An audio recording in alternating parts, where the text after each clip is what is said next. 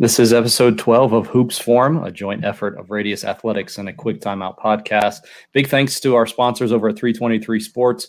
We're about a month away from the start of camp season, and if you're planning to run a camp this summer, chances are you're probably going to be giving away T-shirts. So right now, 323 Sports is offering a moisture management T-shirt, one color print for $6.99 a piece. To learn more about this incredible deal, visit 323sports.com or contact a rep. sales@323sports.com. They'll be sure to do it right for your sports program.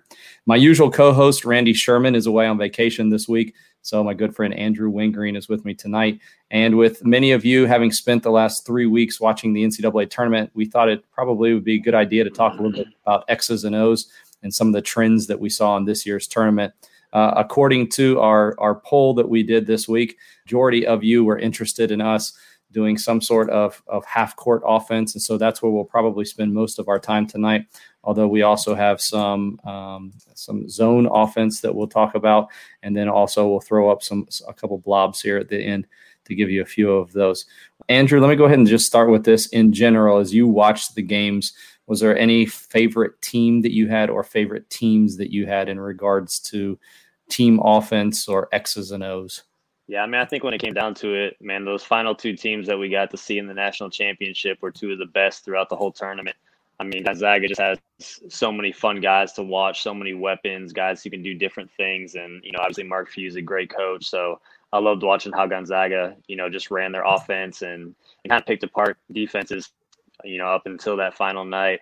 And then Baylor, the contrast of styles was fun to watch. And again, they just got playmakers, guys who play hard, but they were able to, really manipulate matchups, I think, in that national championship game and, turn defense into offense, which, was really fun to see. But I think Gonzaga and Baylor were two of my favorites to watch, the whole thing. Yeah, we've talked a little bit about some of those two teams already. A couple others that we've mentioned on the show. Alabama, enjoyed watching them. I think Loyola, a lot of people were surprised by some of the things that they did, even though somewhat simple, but a trend that we'll address in just a few moments here that a lot of teams are doing now.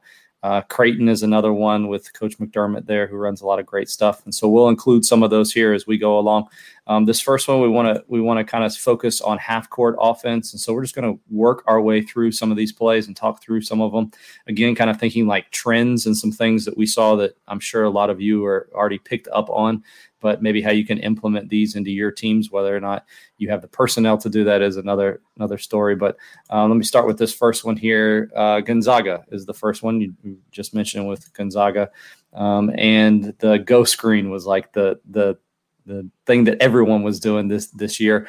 I went ahead and split this up onto two frames, but I think I originally had it in one frame, but it may have been a little bit confusing. By the way, as you're watching these, I get some questions sometimes as to what I draw these up on. These are all done on Fast Draw.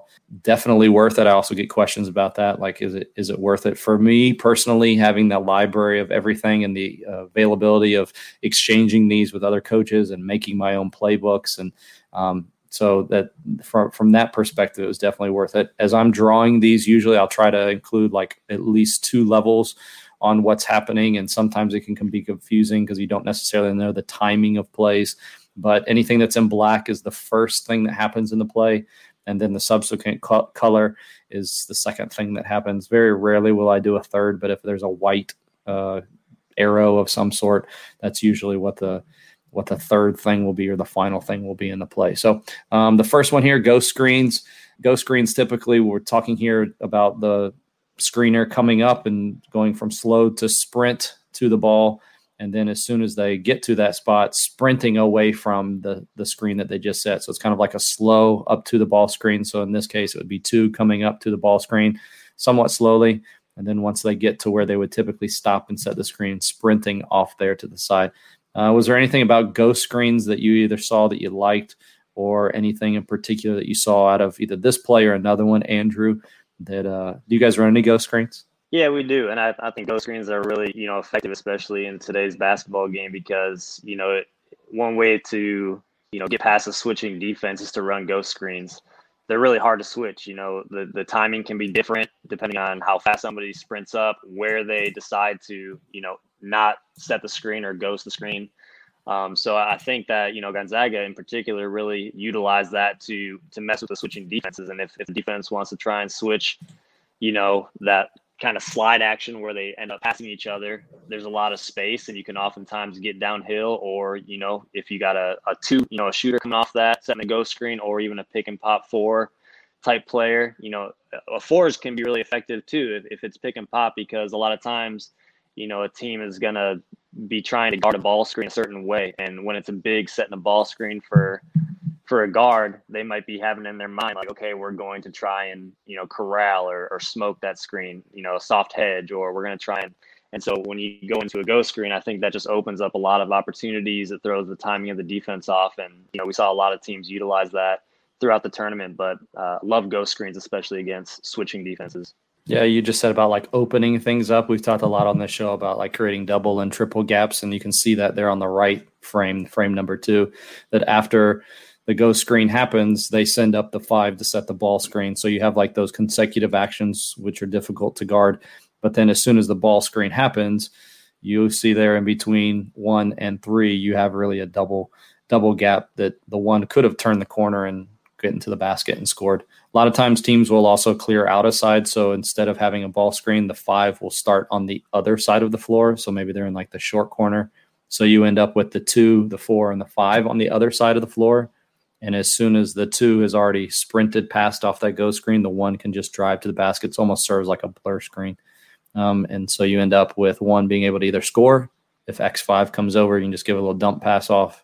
Or if X3 for some reason comes off of the corner shooter, then you can kick it out to 3 for a shot there in the corner. So a lot of different things you can do, and a lot of different, like the second layer that you can change to adjust what you're doing there. So go screens, there's a reason why everyone was using them. So I'm definitely adding a go screen or 2 to my playbook next year. All right, this next one here, I included this one just because kind of an Iverson and then the 4 high, which I know a lot of teams like to run, a lot of things that you can do off of a 4 high. But instead of sending your 2 underneath here, putting them up through an elevator screen for a shot. This one was from Stanford, the Stanford women's team. Andrew, do you like elevator screens? I do. And, sometimes elevator screens can, I don't want to say they're easy to guard, because they're not. They're hard to execute sometimes because those screens have to close at the right time, or you can get called for offensive foul. So, this set in particular, when you run these Iverson or these loop cuts, oftentimes it's going to be that guy going over top who's going to get the ball on the wing, and they're either going to rip through and drive, or it's going to go into a side ball screen. But you can really disguise an elevator screen with this set. And I think, with those Iverson cuts, sometimes that 4-man's defender will drop off, or he'll kind of be anticipating what's to come, after that pass goes to the wing. So, you have an easier time getting through that elevator. They might not see it coming, especially if you run a few other options out of the Iverson cuts, 1 or 2 times before this. But I think it's a great opportunity, get a shooter a great look from a spot he can hit a shot.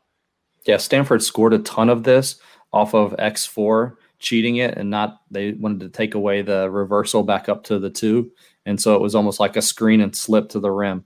And they got the ball several times right to the 4 on the dive to the front of the rim. So you have no help there because everyone's lifted up, and you typically can get an easy look at the front of the rim. So just forcing the defense to decide which one they want to guard, which one they want to take away.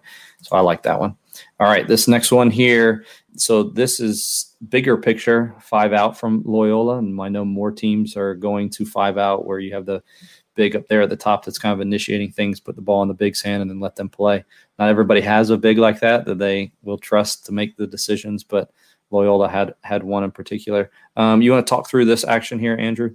I think you have it called a Chicago action, or a lot of teams will call this a zoom action. I know when we run this, we call it zoom, but when you get a pin down into a dribble handoff, again, if there's a team that's switching defenses, or just trying to really disrupt those actions, those multiple actions consecutively are really hard to guard. And like you said, if you have a 5-man or a 4-man who can create that dribble handoff, and there's opportunities to hand it off and slip against a switch, there's opportunities to fake that handoff and drive, depending on how they guard it.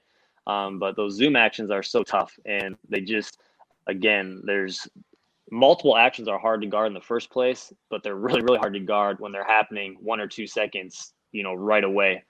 because a defense that doesn't communicate well, or maybe they, have one little mistake in how they do stuff, it's going to give you an option to score. So I love that opportunity to get these Chicago actions or zoom actions to score at the rim. You can have even like faking the handoff and then splitting it and going straight to the rim. Like there's just so many things. That's where the decision making, you do in the small sided games and running these 3-on-3, 4-on-4, and letting them get a ton of reps and switching up defensive coverages will allow your team to probably recognize those a little bit better. All right, next one here. Let's go ahead and go on and talk about this. I like this because it combines two things here. You've got the Spain at the beginning. So after 5 sets the ball screen, then you have 4 setting the back screen for 5. And then in addition to that, frame number 2, you have, the dribble handoff from 1 to 3 that immediately leads into the ball screen. Sometimes that action is kind of called pistol. I know it's not traditional what a pistol is, but anytime. So the last one with our Chicago where you had the pin down to the handoff, this time the handoff comes first in frame number 1, followed by the ball screen. And without repeating everything that you just said, kind of the same idea of guarding consecutive actions, multiple things happening on the floor. The defense has to decide what they do. This one was from Oral Roberts. I just kind of wanted to throw this in really quickly here. But very similar to the one that we just talked about there. All right, here's the last one here. Ball screens. Are you guys still, do you still see a lot of teams that just kind of go maybe at the end of a half or end of a shot clock? We'll just go 4 low and then send out the 5? It is. It's kind of typical just to clear some space, maybe come out and do a little flat ball screen and just get your guard downhill. But you have written up here with Creighton, just getting a guard, whether it's from the corner or somewhere, but kind of having a little hook action where they can go set a screen. And, a lot of times just that little bit of disruption causes the defense to maybe think for a split second. And a lot of times that can just open up. So when the 5 comes to set that ball screen at the top of the key, it just opens up and gives that guard a little bit more space, a little bit more time to get downhill, to make a decision. So just adding a little wrinkle into your set like this, instead of just spacing out everybody on the baseline, have a guard come set a screen for your 5, almost, like I said, a hook action and get them downhill with a little more space to work. This was just one of like the more creative ways to get into a ball screen. I mean, this was one of the very simple ones that I diagrammed. There were a few others there were like 3 or 4 things happening before the ball screen happened. And if you were to just take literally the last like 3 seconds of the clip, you would have seen that it's nothing more than just a ball screen. But I think as teams have gotten, you can't just send a 5 out and then like, all right, let's make something happen here. So kind of creating confusion. I think that's the influence of the European actions where you're creating confusion and maybe at the beginning some false actions to then get into the thing that you want to get into. And then frame number 2, it doesn't end with a screen, roll, shake. It was actually a screen and then 5 went and pinned down. So the 1 wasn't even trying to attack off of that. It was a pin down. And then you have the opportunity there for the 5 to slip to the front of the rim, which I thought made it kind of a little bit more interesting there. So anything else with that one? Just adding those little wrinkles, because most teams are going to put all their effort and all their focus on that initial ball screen at the top of the key, and just the positioning of however they guard that. When the 5 goes to set that pin down instead of rolling, I mean, that's going to open up a lot of stuff for the 2 to get a shot, or like you said, for the 5 to slip and dodge to the rim, and just being a little patient, making one more action happen, make the defense guard one more. Again, it opens up a whole new world of opportunity. All right, let's go on and talk a little bit here about zone offense. Those are our half-court offense, man stuff. Let's go ahead and talk about some zone stuff. This one was from Loyola. If you just look at this, I had somebody comment and be like, that doesn't look like anything special. It looks like what you would typically do against the zone. And I totally agree. But there's the timing of things. And I think the cuts of how you send people through instead of just sending them in straight line drives or having them go run to a spot and then stay. The 4 at the beginning kind of going and almost setting like a ghost type screen. He wasn't even going and stopping and setting a screen. It was just to make it look like it was a screen and then running to the backside of the zone. And then in frame number 2 there, flashing to the middle, and then what you're left with is on the left side of the floor. You have X3 that's now having to decide, do I want to guard 1 or do I want to guard 4? So when 5 catches the ball in the middle, you have the option immediately of catching, facing, looking opposite, and either finding 4 or 1 on that side of the floor. We talked about this with Randy a few weeks ago, but we have a whole episode on zone offense. If you search hashtag zone offense tips. You should see it there towards the top. We talked a lot about these and showed some videos of how we were trying to distort the zone, and we're going to show in just a few moments some sets for screening the zone, whether that's ball screening or screening the inside of the zone. Andrew, do you all run patterns? Is there some sort of continuity? Are you more quick hitters? What is your zone offense like down there at Stetson? Yeah, we have a few quick hitters we do, but for the most part, it's a lot of gaps, just running a continuity, trying to find the gaps, typical zone offense. But obviously teams will pick up on that. So we do have some wrinkles and some different things we can throw in with sets. But the thing I love, watching Loyola's zone offense, and everyone was talking about Porter Moser and how disciplined his team was, how fundamental his team was. And like you said, there's nothing really special about this set. There's nothing special about where these guys are going, but it's how they do it. And the timing, they would set a cut up, they would change their speed, and they would explode. And then in a zone, obviously you have to honor your area and you have to honor those guys in that spot. And just the way that they move that defense around to create these small gaps for a 5-man to flash. And then now you're playing a 2-on-1 in these gaps. And that's where I think the genius comes with watching a guy like Porter Moser and his own offense is not necessarily the play itself, but watching how his guys time it up and how they actually do hard cuts. And they, when they flash, it's big hands, and now it's make a play. So I think that's what's really cool about his stuff. Yeah.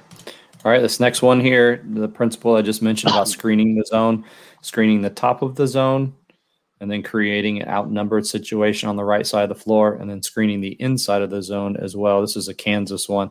I know you know a little bit about Kansas and have studied some of their stuff, but they have a ton of great zone offense stuff, and this is just one of them here.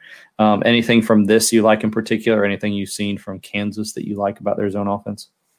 Yeah, I mean, Bill Self is so good, especially in overloading the zones, just like here. I mean, you run those ball screens, and again, you have to honor a ball screen. You have to defend a ball screen, whether you're in man or zone. So, in this set, you're putting the 3-man on an island, and he's having to decide, okay, am I going to guard the ball, or am I going to guard the point guard who's filling out to the side? And he has to make a decision. Obviously, you gotta stop the ball. So now it opens up that pass to the 1, opens up a gap. And now the timing, like we talked about with the Loyola, is that 4-man screens the inside and the 5 dives to that block, it just opens up a world of opportunity, because it's almost impossible to guard. Like you can't not honor the ball handler coming off that ball screen. So it's an easy pass. And if you set that screen and time it up right, it's going to be a wide open layup every single time.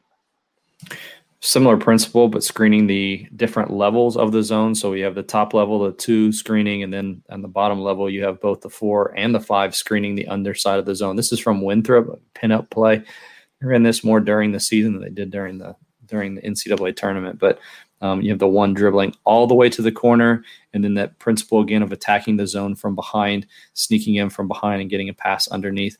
I was shocked at how many times this worked, and it worked sometimes against the same team. So just another one very similar to what we just said with screening different levels of the zone.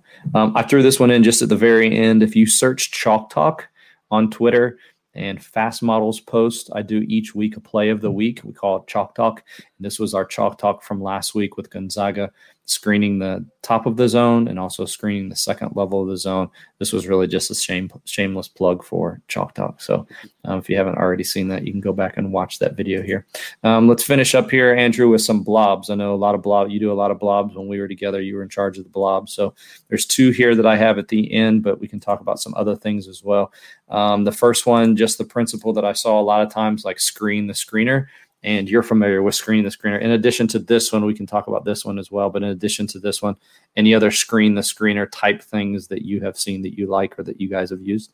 Yeah, I mean, I think screen the screener is so powerful and based on out of bounds, because it's hard to guard that. And you can oftentimes run it out of several different sets, different looks. So, I mean, Baylor ran it out of a box set, but you can very well run the exact same play out of a 4-low set. You could even figure out a way to do it out of a 4-high set just by the way you move your guys, where you put them.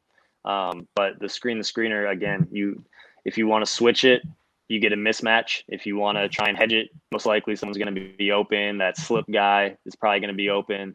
So I think just messing around with, kind of disguising where you're setting those screeners, and obviously if you can get a shot and maybe hit that 3 in the corner with the 2, the very next time you run that set, they're going to hedge out on that. And now the 5's got to slip to the basket. And you kind of, it's a game of chess where you can manipulate the defense and kind of get them to guard it a certain way, which, that's one thing I loved about, teaching our blobs and just talking through those is how can we run something, set it up, do the next thing. Then we're setting up the next play. And I think the great coaches do that. And Baylor, they scored really well on their baseline out of bounds. I've ran this type of play like multiple times in a row. Because like you said, the first time a team's going to guard it one way, and then I tell them the next time to look for this next one. And then obviously the third time as well. This play was so great that Baylor used it on Monday night, and Stanford had used it the night before and scored several times off it as well. I would strongly encourage you to take a look at Stanford's blob plays. They run things out of a box. This is the women's team, and they have a lot of great stuff that I really haven't seen from other teams. So if you're looking for some more box sets for your blobs, Stanford women's basketball would be a good choice for you. All right, this is the last one here from our other national title team. This is from Gonzaga, and I included this one in trends because of the stagger screens. I saw a lot of stagger screens both from the men's and the women's side against out-of-bounds plays. It's not something you typically see. A lot of times you see stagger plays going towards the basket in a half-court scenario, but I don't really a lot of times see them coming out from underneath in a blob scenario. And this is one, they will run this. Frame number 1, they'll run it standalone, but then they'll also do a second level to it. And I think that's probably the thought that I want to portray to you or communicate to you to think about. I see a lot of teams that will have your inbounds plays, and they have one basically go-to, and if that go-to is not there, then the play's over and they have a half-court set. But think more of them like, okay, first option, is that there? If not, then the second one. So frame number 1, you have your staggers, dribble handoff for a shooter. I've also seen them pass it out off of this. It doesn't necessarily have to be a dribble handoff. But then in addition to that, you could have in frame number 2, another stagger, 5 clears out of side. And so you have the 2 that you could either pass to the 1 coming off of the 3-4 stagger, or you have all that space so the 2 can drive it to the hoop and score. So the idea of having multiple options, and then in addition to that, having multiple options within the one frame would be my thoughts with that one. You see anything else with this you like? Yeah, I think one time, I can't remember what year it was, but we ran a play similar to this, and we had the 5 and the 4 kind of swapped. So you have maybe a pick and pop 4 stretch guy who's, getting that inbounds pass, and he comes in for the dribble handoff. And instead of, in this diagram, we have the 5 kind of diving down to the opposite block, just have that 4 pick and pop.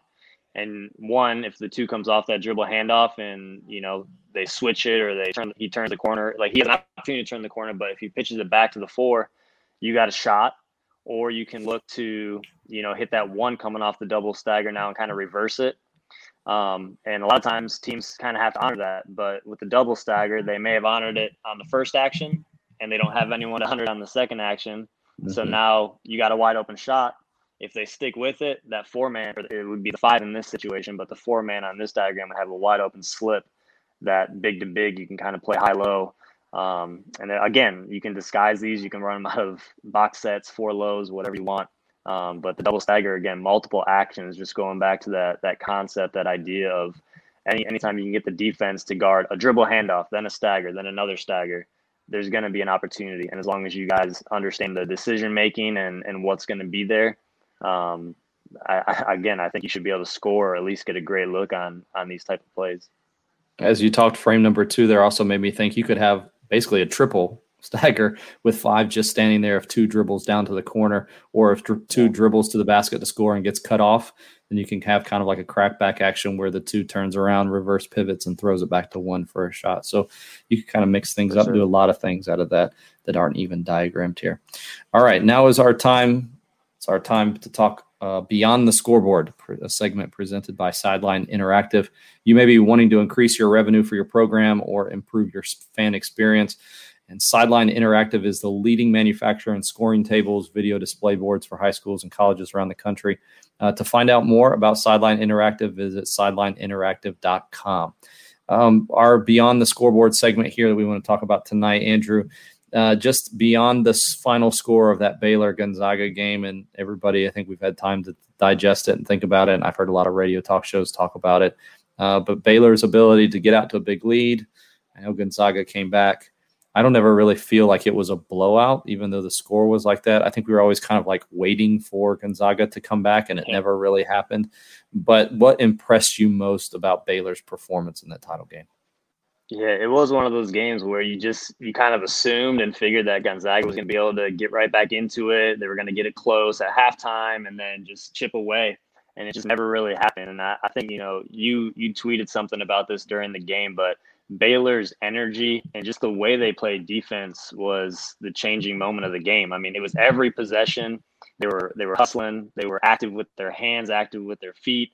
They were getting deflections. They were diving on the floor. And it was every possession. It wasn't like they strung 1, 2, or 3 together. It was every time down the floor. Gonzaga just could not get an easy look unless they somehow forced a turnover and got in transition. But I think the play that, stuck out to me, and I'm sure most of you guys have seen, the clip of Masio Teague just kind of going for a steal, got a deflection, saved the ball, going out of bounds, and he goes 2-3 rows deep behind the bench. Gonzaga is reversing the ball. They get it to the opposite corner of the floor, and Masio Teague, who's behind the bench on the opposite side, sprints over, and he contests the shot. And for you guys who have seen me on here before or listened to podcasts, I love contesting shots, and I think it's a huge value to your team. And that play just kind of encapsulated the entire mindset of Baylor for that game. And it was all night they were doing that kind of stuff and just wore Gonzaga down. And again, we as coaches tell our players that stuff all the time. Those are the winning type of plays. If you guys do that every possession, you're going to win games. And I think Baylor demonstrated that, and they exemplified exactly what every coach in America would just love to see from their team every night. But it was an incredible performance by them. Really excited for Scott Drew and Jerome Tang just getting that W, and they've obviously put in a lot of work with those guys, and they do it for the right reasons with their culture of joy. So it was really fun to watch Baylor. It's very difficult to get your players to play like that for 40 minutes straight, and I felt like they played for that pretty close to that. And even from that very first possession, you could something was up when it felt like they got 6 offensive rebounds to start the game, like one right after the other. And that's one of those effort plays. And what you mentioned, another effort play. And your team, that's one that I'm definitely going to be showing to our team. You can make up for you don't have to be perfect, but you can make up for not being perfect with effort plays, whether that is diving on the floor, sprinting across the floor to contest a shot. Like, their team understood what it took to win, and it didn't have to be shooting an incredible, although they did shoot pretty well from the field too. So a lot of things that came together well for them. So that was really cool to see. Appreciate all of those who have joined us this week. And if you missed any part of the show, you can go back and watch the replay anytime on YouTube, also on Twitter. To listen to the show, you can go to any podcast platform, search A Quick Timeout, and there you'll find the audio version of the show. For those who retweeted the post this week, I'm going to send you that playbook here in the next 24 hours, so be on the lookout for that. Thanks so much to Andrew for filling in this week. For Andrew Wingreen, I'm Tony Miller. We'll talk to you again next Friday on Hoops Forum.